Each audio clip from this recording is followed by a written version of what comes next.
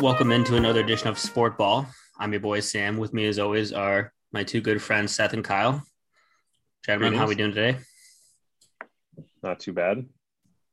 Feeling great. I personally have gotten back on the soccer watching game, football as they call it. Ooh. PSG has made it to the quarterfinals of the Champions League, in case anyone was wondering. It's my guys. As you all know, I'm a Kylian Mbappe fan through and through. I have been thinking about just kind of picking an English Premier League team and kind of just following them. Join me on the Tottenham Hotspur ride. They've been my team for a while now too. I just back in the day I used to root for Chelsea because I use them in my iPhone soccer game. That's fair. So we could go against each other even, and we can include it as one of the sports with the balls that we talk about on this podcast. Tottenham hasn't been great this year or the last, but they do have Harry Kane. I mean, I didn't expect you to be a fan of a good team. You like them when they're rebuilding on the way up. You know me so well. Yeah. Well, today on the pod, we're going to get into some NBA talk. We're in the dog days of the NBA, as it were. Some playoff seeding and some post-trade deadline talk. I think we're only, 30-some days away from playing games? Yeah, with the new schedule, May 18th is when the playing games start. So we're really in that section where normally just not a lot going on, but with the play-ins, at least adds a little excitement. So we'll get into that. We'll delve into that later. But unfortunately, we had to start off with some news in both the sports world and just in the day-to-day life. First, on Sunday, this Sunday, we learned of the murder of Dante Wright, 20 years old, shot and killed by a police officer. Another unarmed black man killed by police, once again in the Minneapolis area. Another routine traffic stop. Apparently, the officer thought that she was pulling out a taser, but it was a gun instead. And, this is all while the Derek Chauvin trial is going on for the murder of George Floyd. And, I think it's fresh in everyone's mind because we're watching a murder trial for a murder we all saw on video, and it's taking all this long to get any traction. So just getting tired of hearing about this news of another unarmed black person getting killed. Minnesota area teams, sports teams, all postponed their games on Monday just to try to get the discourse going and try to show their level of disgust for this kind of police brutality that's been occurring. So I think we should honor what they were trying to do there and talk about it here. It's just, I'm getting really tired of hearing about it. And I think we all are. It's just time after time. And we spent all this time protesting and trying to get change. And I'm just a little disheartened to see another case like this. Yeah, it's one of those things where you think at this point we'd have some momentum, we'd be making some progress, but oftentimes that's not how social change movements happen, and it takes a long time. Obviously it's infuriating and draining, and there's a lot of emotions, and for those of us on us three on the podcast, it's hard to complain about feeling those emotions when we're protected against police violence. So I don't know. I just felt like we should talk about it today on the podcast, but I also feel like there's not a lot that we have to contribute to the conversation that hasn't been said already. I know for me, scrolling through Instagram the last several days, it's been the same posts that I see over and over. And, some things that are really helpful, concrete steps, that I shared about Venmo for Dante's family, and ways to support, ways to help out in small ways. And then also a lot of just ideological things that we were saying the same exact things a year ago about this is why reforming the police isn't going to work. And,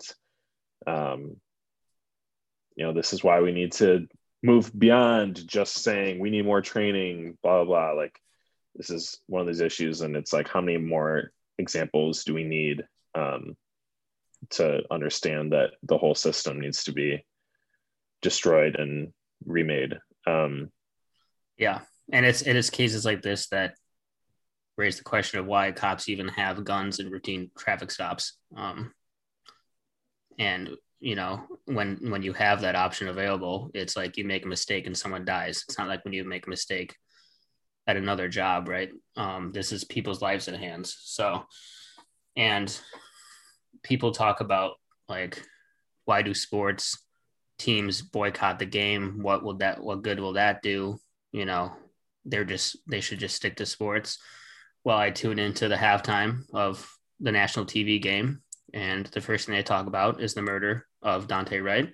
And they say, here's why these sports teams boycotted the games. You're not going to see that on a sports channel if they don't boycott those games, right? So I think that the sports world, that was a good reaction by the Minneapolis teams in congruence with the Minnesota government. And it got sports channels to talk about it. I got us to talk about this in podcasts and kind of spread the word. So, yeah. And just one more on that. I think my hope is that the momentum that we're gaining from this and the, traction that happens when teams postpone games is to bring more and more people further along towards like radical solutions to problems.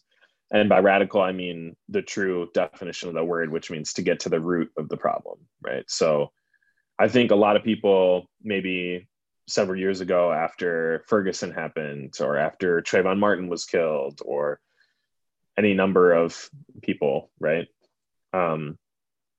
They're like, oh, like, I guess we probably need like some kind of to do something about police brutality. Body cams yeah, we need to do something about this, body cams, training, like this shouldn't be happening. And so I'm hoping that now we can move some of those people along to realizing like the extreme changes that needs to happen, right? Defunding the police. And hopefully with some of that more press coverage that can happen. And I guess I would encourage like people, the four of you listeners today, like talk to people in your life and try to bring them further along that journey as well. Mm-hmm. And eventually maybe we'll get to a point where there's so much support by the general public that it's political suicide not to make some of those changes. Yeah. And it's not like, I don't think teams were postponing games after the Ferguson incident, like now it's in the public discourse more than it ever has been, I feel. I just wish it didn't take more people dying for us to move further along. But Kyle, any final thoughts on that? I just don't understand how someone works in a police field as a police officer for 26 years and can't differentiate the difference between a taser and a gun. Yep. I'm pretty sure tasers are plastic. Yeah, maybe you shouldn't be carrying a gun if that's the case. It's just outrageous, obviously. It's like, well, I don't know what you do, right? Seth said you got to get to the root of the problem. I mean, root of the problem is what? Systemic racism for the first thing, in the first place anyway. So yeah, it can definitely feel very helpless, like you're saying. But I'll end the segment with this quote I saw from Jaylen Brown, who was talking about the murder of Daunte Wright. He said, "The power has and always will be with the people. You got to stand up and fight. What other solution do we have?" So I think that's a good message from our sports world intersecting with the police brutality that we're seeing. We should transition to another piece of news, also a piece of despairing news, but this time from the sports world. We haven't touched it yet on this podcast, but it's been trickling out for a while. Deshaun Watson has been accused now of over 20 women of sexual assault, most by massage therapists, ranging anywhere from just taking out his penis or forced oral sex.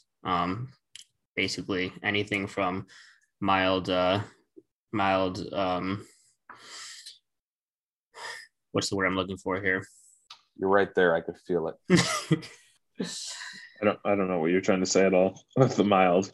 Thank you. Anywhere from something that we would not feel as bad about to rape, basically. And I think what's been upsetting to me, and Seth and I have talked about this, but it's kind of the coverage of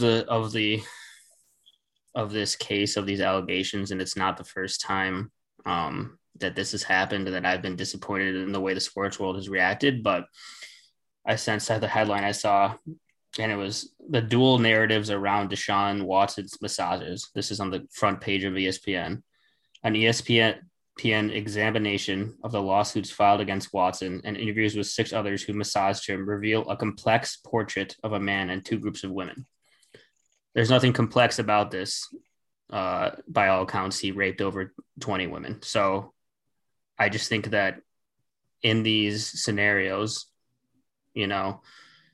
oftentimes like, did he do it? Did he not do it? We don't have all the facts. We know that the vast majority, whatever it is, 95, 97% of rapes were reported correctly, right? And we know that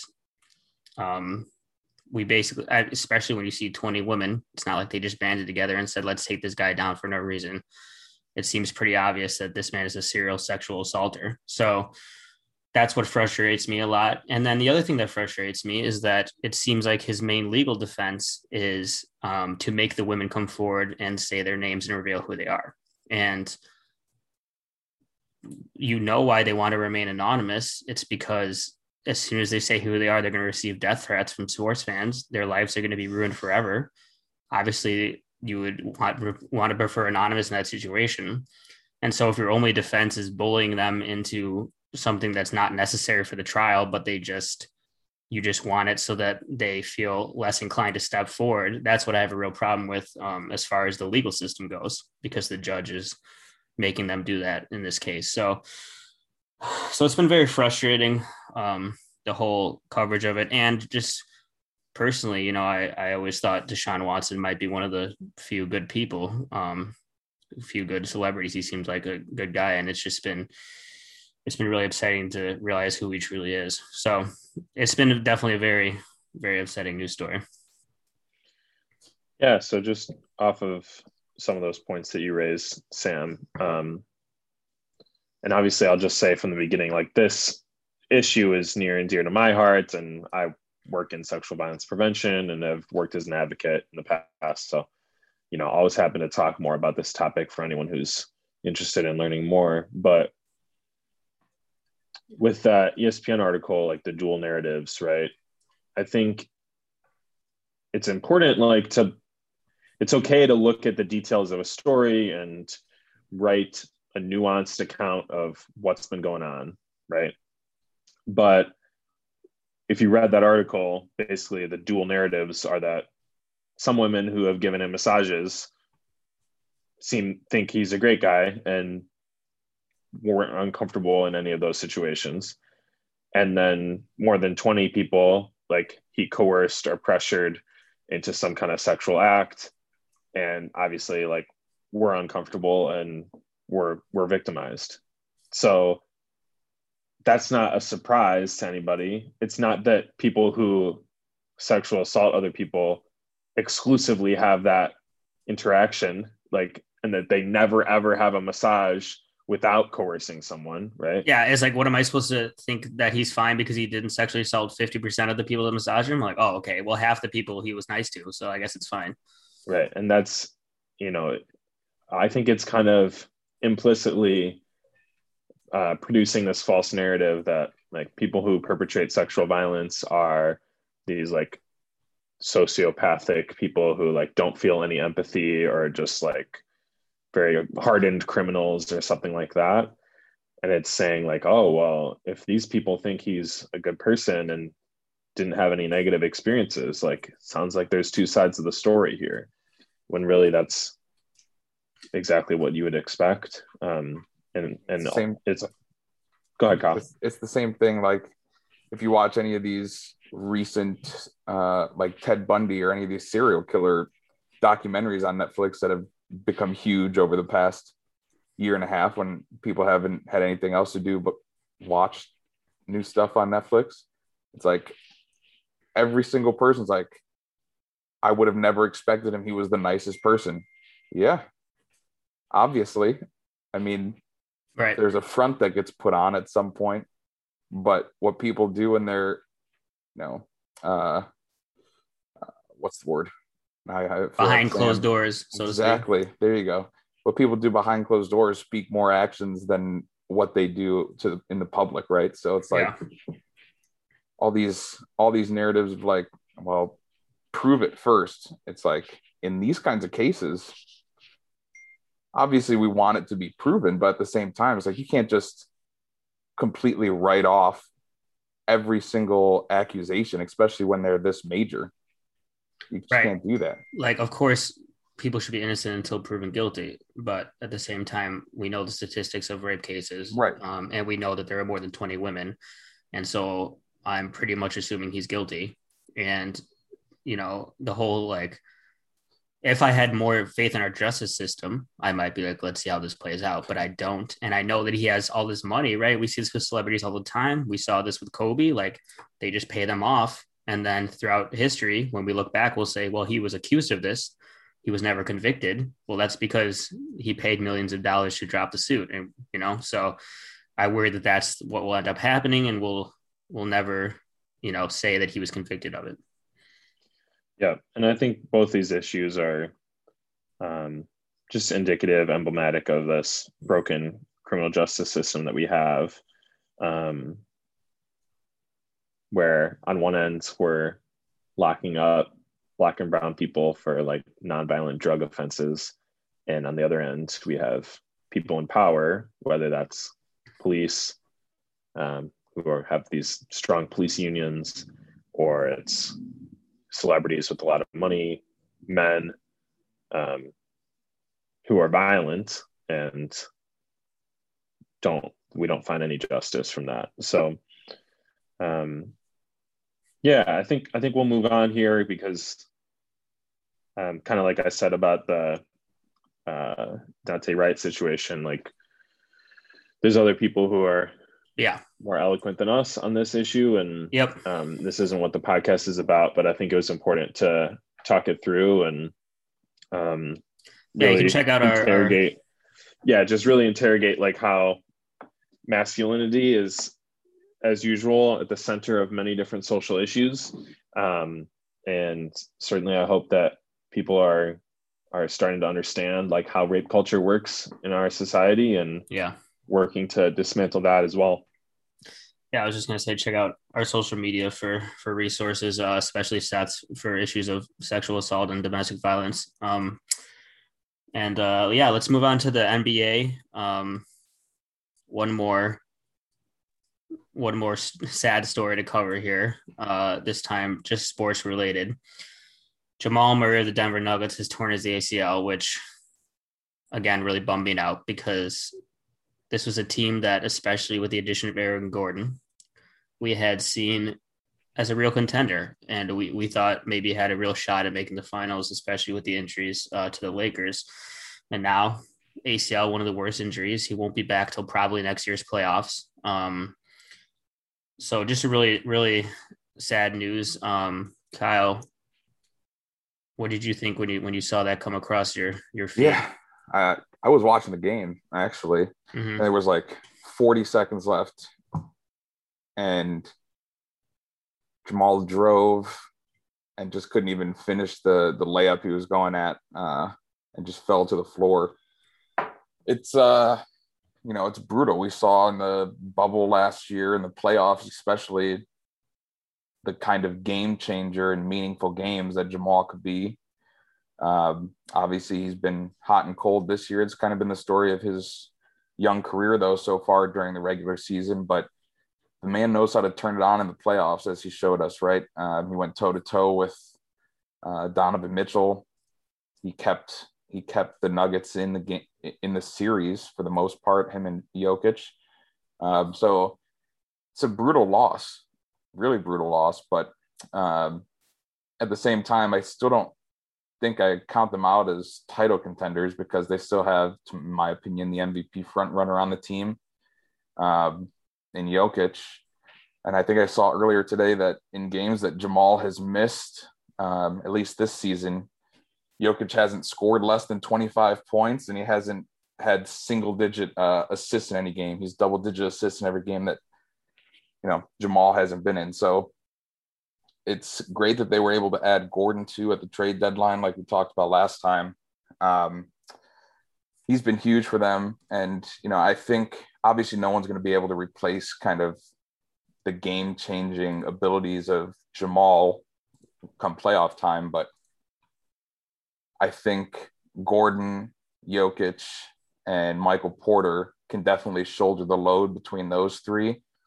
And I mean, I still, I've been a huge fan of PJ Dozier and Monte Morris pretty much since they've been in the league. I was a big Monte Morris fan when he was at Iowa State. So I think they've showed us too that they might be better defensively than Jamal, so they could help on one end a lot better than probably Jamal could have in some big time games. But I'm still confident that, like I said, Jokic and Gordon, and especially the way the two-man game of Jokic and Porter have been recently, it's just been on another level. Those two together, their pick and pops and their pick and roll game, honestly, has just been almost unstoppable. It's they're finding the perfect synergy, coming down here at the end of the season. And I really think they're going to be able to hone that over the next couple weeks going into the playoffs. Obviously, like I said, the Jamal injury is terrible, but it's better to have happened now than a week before the playoffs. Now you get about a month of time to kind of figure it out. Yeah. And figure out kind of who's going to take what role going forward and as the playoffs roll around. Yeah, I think the one silver lining, if there is one, is that we'll see Porter Jr. Get to take more of a role in this offense and really be the number two and just see what he's capable of, right? Which we've all been waiting to see. But yeah, I agree with you that, I mean, they still have to be taken seriously in the playoffs, but I think now, like, there's a big chance that they lose it in the first round, even depending on the opponent. I mean, the West is so tough. So, I mean, but you could say that about any West team, really. You could say they might lose in the first round, they might make the finals. But what do you think, Seth, about their playoff chances with the Jamal injury? Yeah, I'm on the same page as you. I think it's hard not to dock them, even though, like, they do have some good pieces to fill in. And Jokic is so good, it's, like, hard to completely write them off. But given, like, how deep the West is and how, like, most teams in the West have two really great players and maybe three or four. And so when you're just, like, splitting hairs between Denver and Utah, both LA teams, Phoenix, Portland, on and on down the list, it's like, yeah, on paper, it's hard to say, oh yeah, Denver is still likely to win without Jamal Murray. I mean, when we were barely saying that they were favorites with Jamal Murray. So obviously anything could happen. They still have the talent to theoretically win a series or two, but it's just at that point where you can't predict them to do it. I mean, yeah, if the playoffs started today, they'd be playing the Lakers in the first round. It's like, if LeBron and AD are healthy and the Nuggets have no Jamal, that's really tough for them to make it out of the first round, right? I think in the West, just a lot of it depends on matchups. If they happen to catch, the Blazers or the Mavericks, okay, Jokic going to toe-to-toe with Dame or Luka with not a great team around either of them, maybe. But yeah, it's definitely it's just less fun now with Jamal out. But I did want to use that to transition to the main segment we're doing, which I have self-titled The Dog Days of the NBA. What do you think, guys? Pretty good? I feel like you say the dog days of the NBA every time we talk, but that could be wrong. Yeah, that's actually my ringtone when I call you. It just it sings the dog days of the NBA. But first, I wanted to discuss new faces and new places. Now, that's a pretty good title: New Faces and New Places. So original. We've seen a good sample size now of players traded after the trade deadline and their new destinations. I kind of wanted to take stock of what we think of them. I mean, the first one would have been Aaron Gordon in Denver. That doesn't maybe mean as much now, but I do still kind of want to talk about what he means for next year and for future years if they re-sign him. I think we would all agree that he looked even better than we expected he would, right? I think we all touted that as a good move at the time, but I mean, they looked darn near unstoppable, especially on offense with him in there.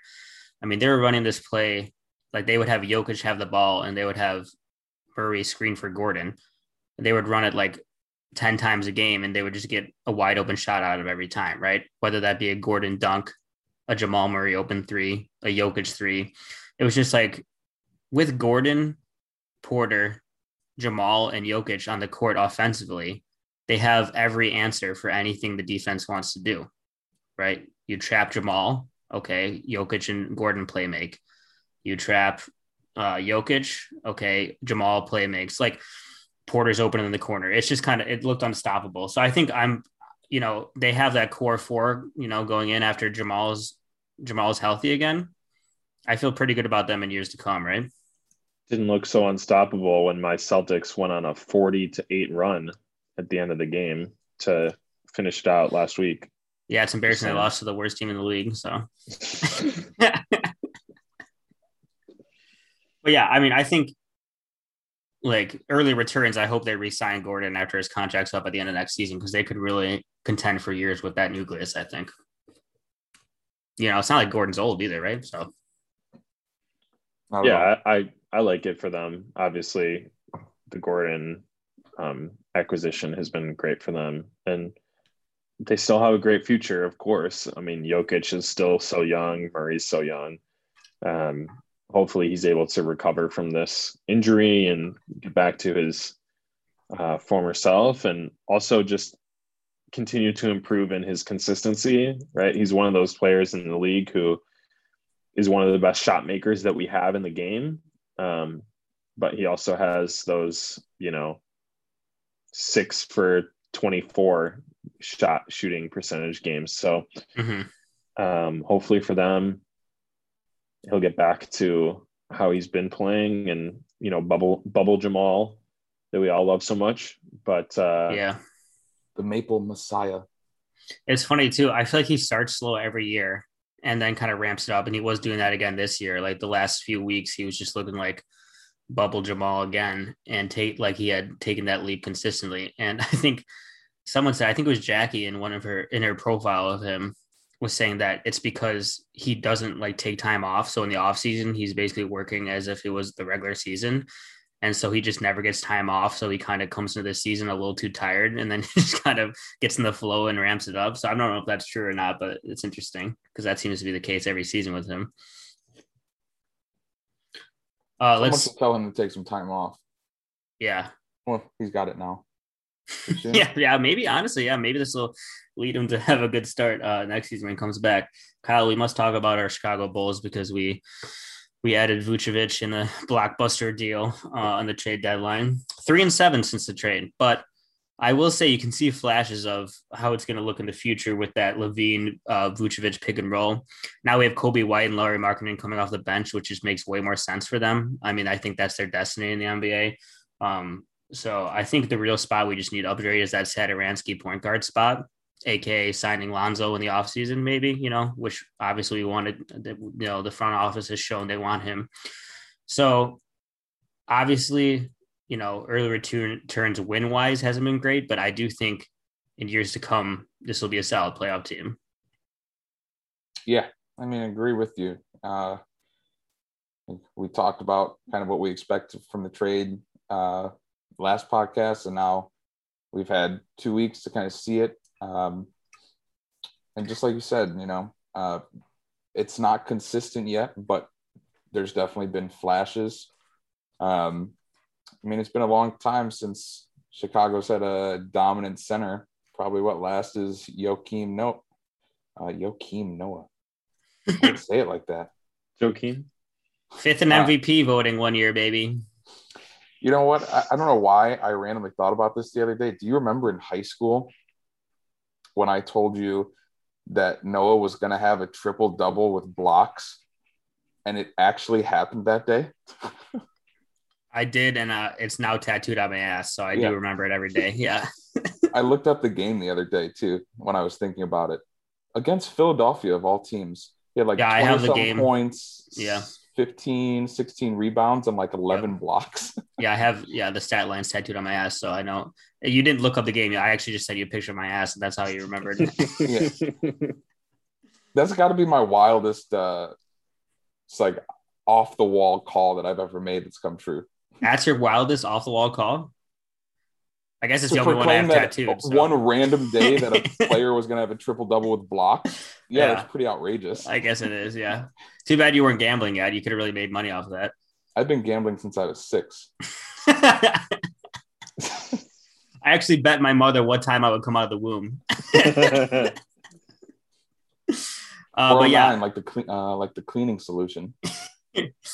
But yeah, I think it's almost like for the Bulls, all the ingredients are together, you know, but the dish just isn't quite done, you know. When you add some seasoning, put it in the oven a little longer, add a few pieces in the off season. But it's weird to say I like how it looks when it's been 3-7, but I kind of do, you know. They've all been like close games. Yeah, nothing's really been a blowout. We're gonna make the play-in. Yeah, and at that point, we'll have that chemistry, and we're gonna shock the world. We're gonna make the playoffs. Yeah, we'll beat the Celtics in the play-in, and then we're right there. I just year after year, I hear these proclamations. Whether it's the Bulls, Chicago Bears are going to make the playoffs. And we did make the playoffs. You know, it's 7 seed, baby. I think it was it the year before that Kyle said they're going to make the playoffs, and then this year it was but I bet against the Bears that season because he was just being crazy. They made the playoffs. You can trust me, fans. Okay, I'm an unbiased. I call it like I see it. Kyle cannot separate his love for the team from reality. I've given up on the Bears unless they get a new quarterback. I proclaimed this to our group month ago, whatever. I don't know. But unless we trade up and get a new quarterback, I'm done with the Bears. That's done. But I think you guys just don't appreciate enough the fact that I have the hottest it takes and I'm right more often than I'm wrong. That's definitely not true. I feel like we just never hear about the ones you're wrong about. Yeah. Afterwards. That's what a good talk is.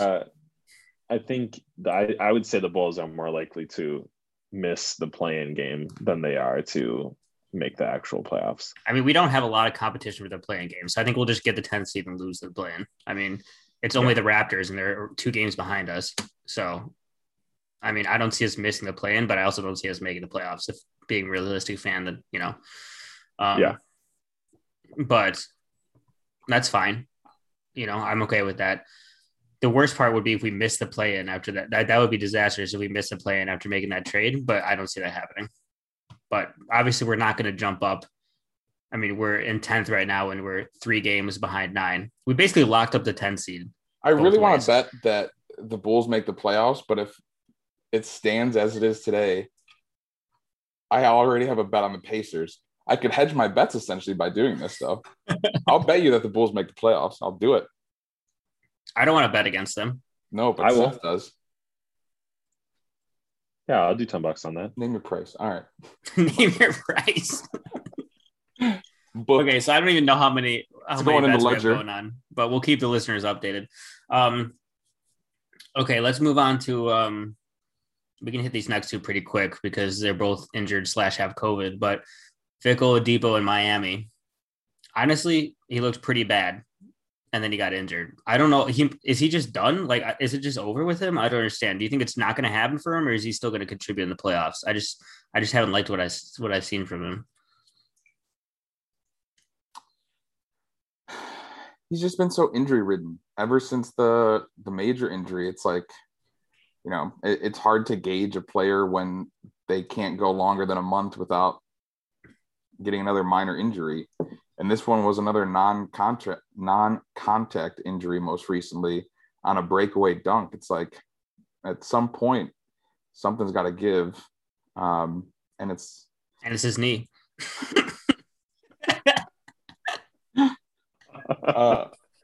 Ouch. So I mean, definitely it's not like he needs to be the guy. Right. He's not the number 2 anymore either. He's not the number 3, I don't even think. He just needs to be he's better than the average 4 when he's healthy, that's for sure. Not he wasn't even court, though. Like he looked so bad when he got there. Maybe it's just fitting in with the new team or whatever. But I mean, I just have not. I think he just had too much high hopes for himself. He's been dreaming of playing in Miami since he got into the NBA. That's true. The hype got to him. I mean, and whatever. Even if he isn't a big contributor in the playoffs, it's like you traded Kelly Olynyk for him. So whatever. Right. Seth, it's time to talk about your precious Celtics. He perks up immediately. I know our listeners were rioting last podcast because we hyped up you talking about the Celtics the whole pod, and then your audio dropped out as soon as you started talking about them. So I hope that happens again. But Fournier on the Celtics, we've seen him for a while now. Then he was playing well, then he got COVID. So do you think, you were telling me no way they make the play, and I think that's a little strong, but do you think that the addition of Fournier just basically helps push them to that 4 or 5 seed? I think it's not even entirely about Fournier. I mean, he is a big upgrade over, we've talked about this in previous pods, over those role players that we have playing minutes. You know what I think is bigger? I bet what you're going to say is, I think what's bigger is they lost Tyson, had to start Robert Williams. I feel like that's invigorated the offense. I've been clamoring for it. We all love my boy, Time Lord. So I think having him out there, they just look like a more cohesive offense.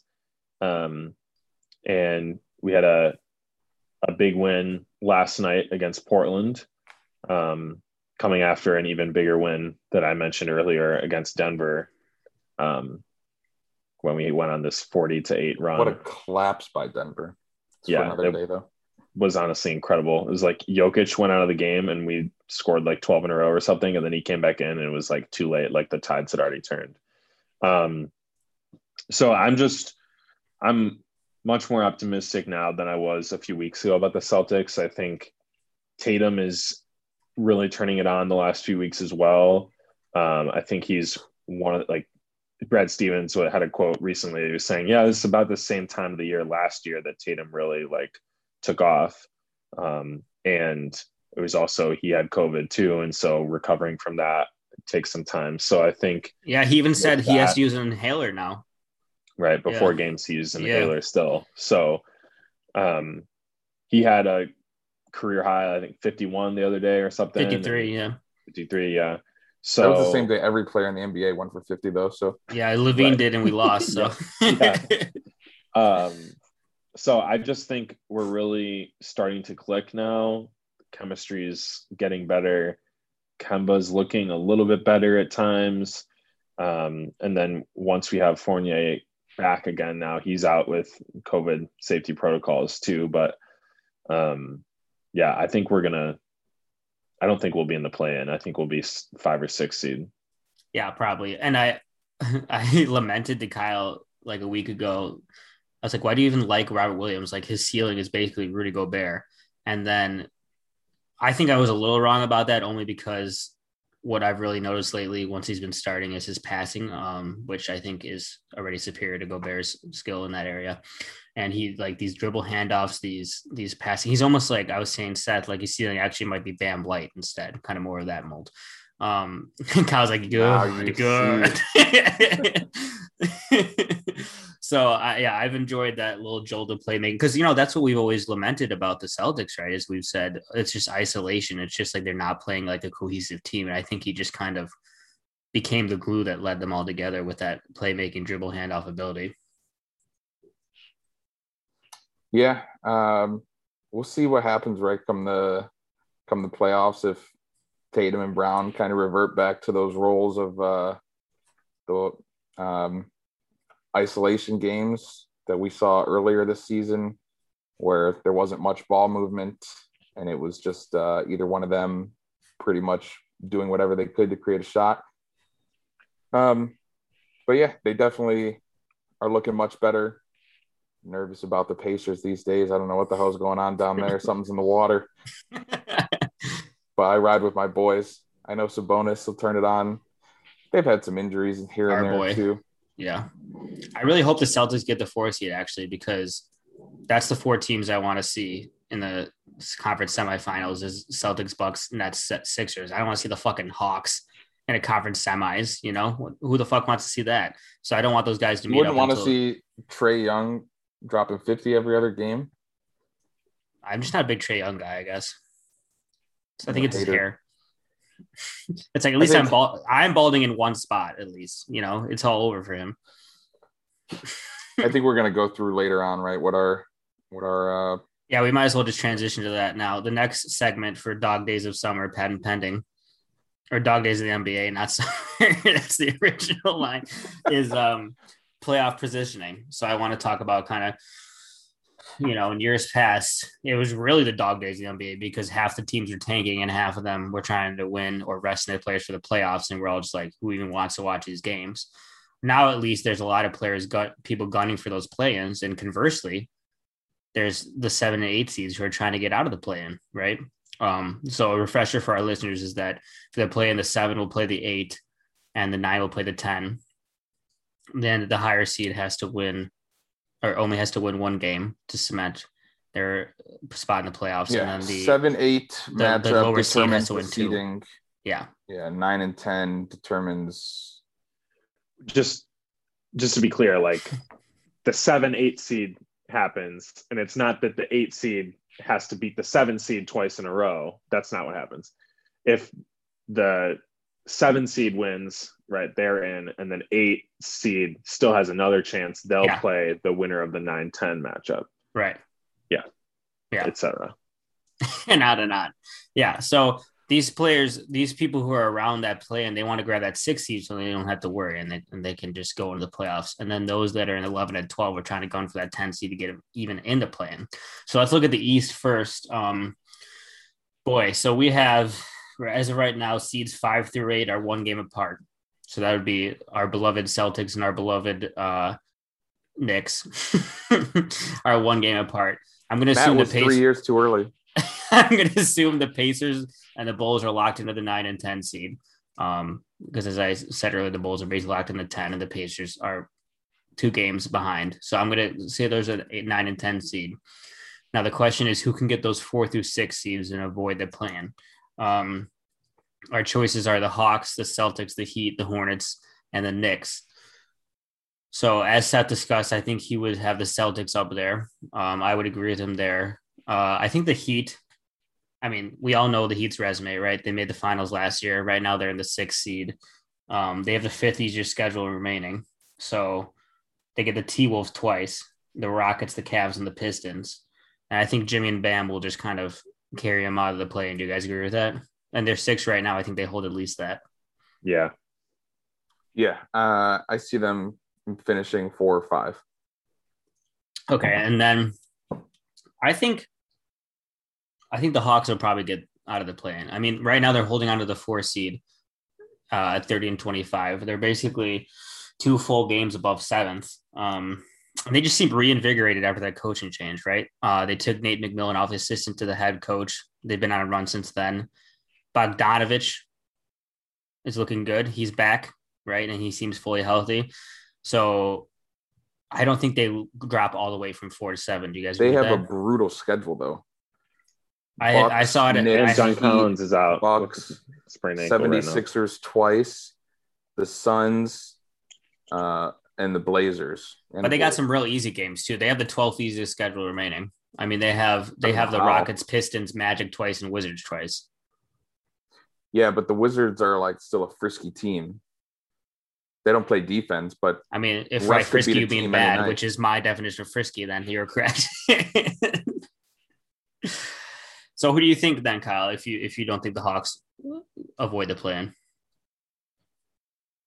I mean, they have a good lead right now. They're in 4th, you know? Right. Yeah, no, I think if anything, they fall to 7. But I think those 4, 5, and 6 that we talked about all stay in the 4, 5, and 6 range. I just think the Hawks probably fall to 6 at worst. Yeah, I think that's fair. Yeah, and I think the Hornets were looking like they might avoid the play-in for a while, but they lost LaMelo and Hayward. I feel like losing LaMelo they could kind of sustain, but Hayward, that's just like too much for them. But they have a pretty easy schedule. I think they'll stay in the play-in at least. I think they'll get that 7 or 8 seed. So it'll be interesting. I mean, right now the matchups for the play-in, the Hornets and the Knicks and the Pacers and the Bulls. That's gonna be interesting. But I think what the listeners all want is Celtics Bulls. That's what we want. That's what we need. Not gonna happen. Yeah, I mean, I don't know. Like, I can't decide if those will be really interesting matchups or kind of boring, especially without LaMelo and without Gordon, and with how like kind of blah the Bulls have looked. I don't know. I mean, we'll just see how it shakes out. I just want the listeners to know I just won another free bagel from Dunkin' Donuts. Just found out right now. That's breaking news. So you're welcome. I'm pretty sure we all qualify at this point for free daily donuts, though, from Krispy Kreme. So yeah, but I'm not a big donut guy. I'm more of a bagel guy. You don't like cream cheese, though? No. The problem is they keep bullying me into getting the cream cheese because that's what the promotion is. You get a free bagel with cream cheese. I say, I don't want the cream cheese. Let me get butter. And they're like, no. I'm like, well, butter costs less than cream cheese. I'm saving you money. They just won't listen. So I've gotten into it with a couple of Dunkin' employees. I made an everything bagel today and added everything but the bagel seasoning to it. I had double everythings. Oh my God. That's like trying to double infinity. All right, let's move on to the Western Conference where things are juicy. The first question on all of our minds will be who's going to grab the last play-in slots. It's basically between the Spurs, the Warriors, and the Pelicans. And I don't know. I just have we all know who Kyle's going to say. I just have no faith in the Pelicans. We said this last year, like, oh, they're definitely going to make the playoffs because their schedule.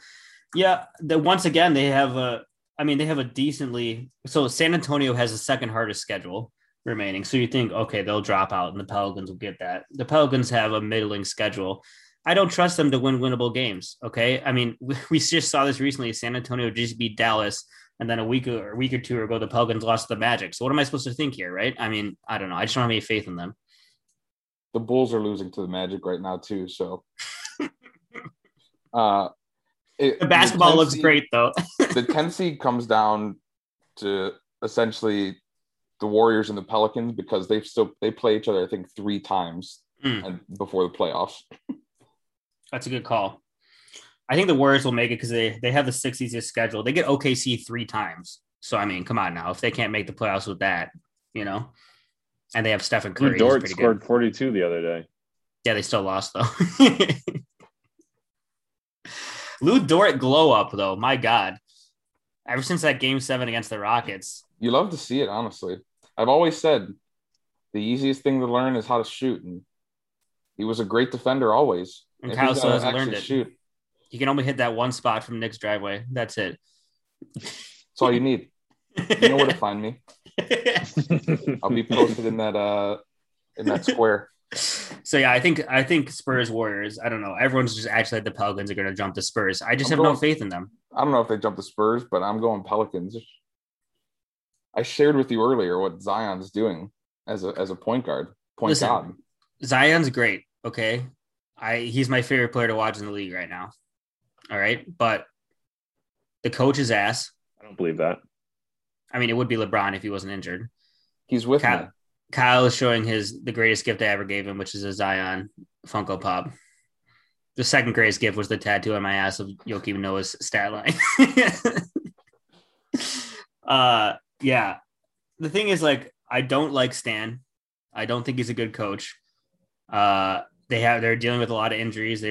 And Zion by himself is not enough to lift this team to the playoffs, especially when he's still a minus on defense. So I don't know. Seth, do you agree with me? Give me some reinforcement here. I mean, the Warriors suck just as much, though. Without Steph, they're in the same exact boat as the Pelicans without It's Zion's true. defensive deficencies, as you It's put it, definitely so. true. Yeah, but they have such an easy schedule that I'm just hoping that they hold on to that 10 seed with dear life. Yeah, I would predict the Warriors as well, if only just because a little bit more track record with stuff. And um, we all recognize how great Zion is. But the fact of the matter is the Pelicans have just been so up and down and disappointing and losing games that they should win all season. I don't have a lot of confidence in them. Whereas I feel like They also the beat the 76ers just earlier last week. yeah, So. they could beat any team in the league. That's the thing with the Pelicans. Like they have the talent and they have the ability to do it, but they're just like, for whatever it is, whether it's discipline or I don't know. I feel like the Warriors are more the team where with all their injuries and like Draymond being older, they don't really have the talent to beat a lot of teams in the NBA, but they just figure it out through experience and stuff going supernova sometimes. So Honestly, I could see it either way, but I'd probably take the Warriors. the worst thing that could have happened to the Pelicans happened, and that was Josh Hart getting an injury and being out for the rest of the year. Is there any player I love more than Josh Hart? You guys really? would agree, right? That the Pelicans would, if Josh Hart was healthy, the Pelicans would have been a lock over the Warriors, right? Josh Hart is the best player in the NBA, so that would definitely help. Does any other Sam player has the tattoo coming? of Josh Hart on his ass. So. I need to look this up. I don't know though. I don't know right now, but I don't know if any other player coming off the bench has more double doubles than Josh Hart this season. I was just gonna say, does he get the most rebounds out of anyone for his height? It's got to be up there. Get IT on this, please. I feel like he's the best rebounding guard in the league. I feel like. Well, Russell Westbrook, but yeah, but Russell has that deal with his centers where they box out, but he gets the rebound. Right. That's what Josh Hart has. My fantasy team. Zion boxes out and he gets the rebounds, right? So, yeah, that's true. Zion doesn't get a lot of rebounds. Last thing for playoff positioning. It's also going to be critical for those close to avoid the play-in in the West. And first of all, can the Lakers avoid it? I think they've proven yes, but it's still up in the air because how fucking wild would it be for the Lakers, finals winners last year, finals favorites this year, to be in a fucking play-in with LeBron James? The league would honestly just burn their headquarters down. They said we fucked up with this play-in tournament, but I think they're going to be safe. They're still at fifth, and they've been playing 500 ball somehow without AD and LeBron, which I wasn't expecting. It's because your boy Dennis. I beat the Dennis drum since he stepped foot in this league. I have a tattoo of him on my ass. It's just how people have like sleeves on their arms, German chocolate cake on top of his head. You know how people have sleeves on their arms? We just have basically sleeves on our ass. So the question to me is, do the Blazers or the Mavericks fall into that plan? And that's going to be very interesting because those are two teams in the discourse, right? Damian Lillard and Luka Doncic are two of the best teams in the league. The Blazers just got back Nurkic and CJ, so they're looking strong. The Mavs have been surging, but KP had another injury, of course. So do you guys think the Mavericks can climb out of that play-in, or do you think it'll be as it stands now with the Mavs in the play-in and the Trailblazers avoiding it? Yeah, I'd keep it where it's at right now. I almost feel the exact same way about those two teams as I do about the Warriors and the Pelicans, where the Mavs, like, they have the talent, they've got this superstar young player, but they also like lose games that they should win.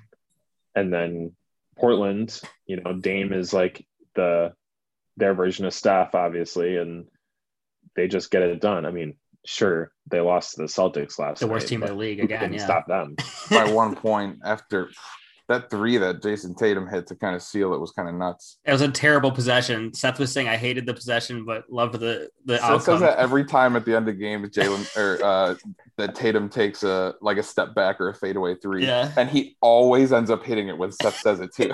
I know. See, it's just smart by me. It's a reverse jinx. Yeah. So.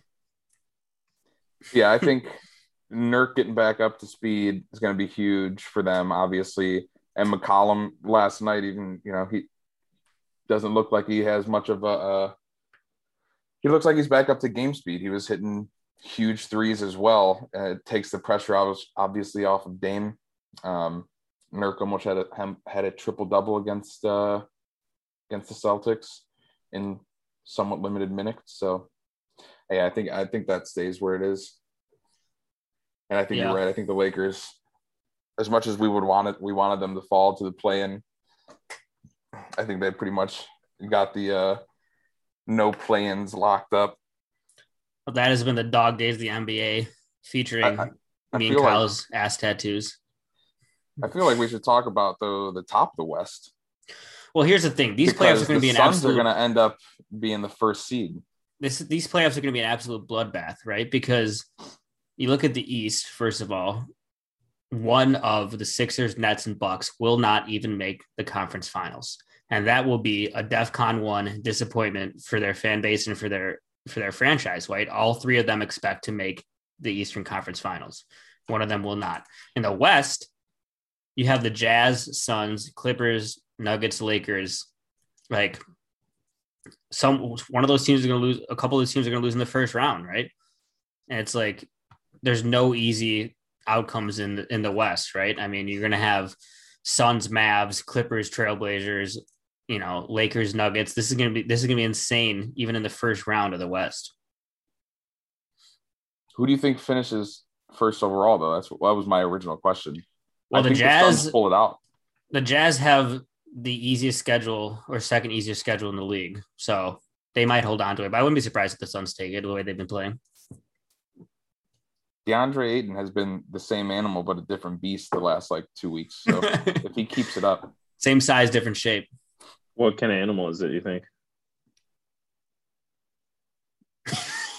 Resounding silence. Okay, but the thing is, I'm just looking at the schedule. Like Utah has the Timberwolves twice, the Rockets twice, and OKC left. So I mean, and the Suns don't have any of those teams. They only have OKC once. They don't have the Rockets or the T-Wolves. So I don't know. They're not playing enough tanking teams for me to think that they can really jump up to that first seed, I'm just saying they're going to be the 1 seed, so I can't wait for it to happen.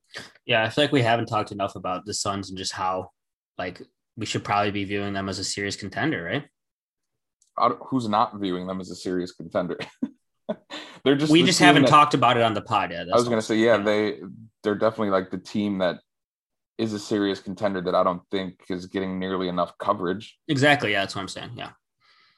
But then it's going to turn to the thing where we give them too much coverage, like it always does in the media. But the magic of Cliff Paul. The playoffs will certainly be interesting. And we just got to get through these last few days, which will be a little exciting for the play-in, and then we get the playoffs. We're almost there. We're a month away. Any final thoughts for our listeners, boys, after this double trademark podcast? Kyle, you just mentioned Cliff Paul.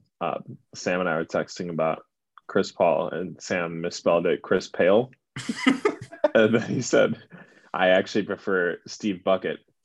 Who doesn't? So I felt like that needed to be said. I think it did. Thank you. Damian Lillard just released his own NFTs and they completely flopped. So he released his own, not through Top Shot.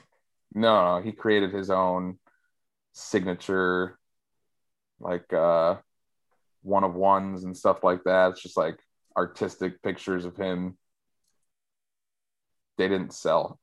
Interesting. Even with that 42-point, my Lou Dort moment has not been rising. I don't understand it. He's putting me in the torture chamber right now with my NFT. Top Shot's a bag. We've all known. That's always known. Yep. The only thing that we have going for us, though, is that Matt Rossetti keeps claiming that it's dead. There's no growth. Nothing else is going to do well. Everything that he says is a kiss of death. So he tried to dunk on all of crypto the other day, or not all of crypto, on Dogecoin because he had 34,000 Dogecoin just about a month ago and decided to cash out. Just the other day, every cryptocurrency was essentially at its all-time high, And he said, except for Doge, that ass coin. I said, it's still up. He said, not at its all-time high. Not even 6 hours later, Dogecoin hit its all-time high and then broke the ceiling and kept going. If there's one thing our listeners should have learned from this podcast, it's that Matt Rossetti is always wrong when he makes a statement that he feels confident in. It's never backed by research, a la Kyle Stogie Barone takes. So exactly. I think we leave it at that. And with that, we'll leave you. Kyle, get us out of here. On the third day, he rose again. Why do you think he snapped?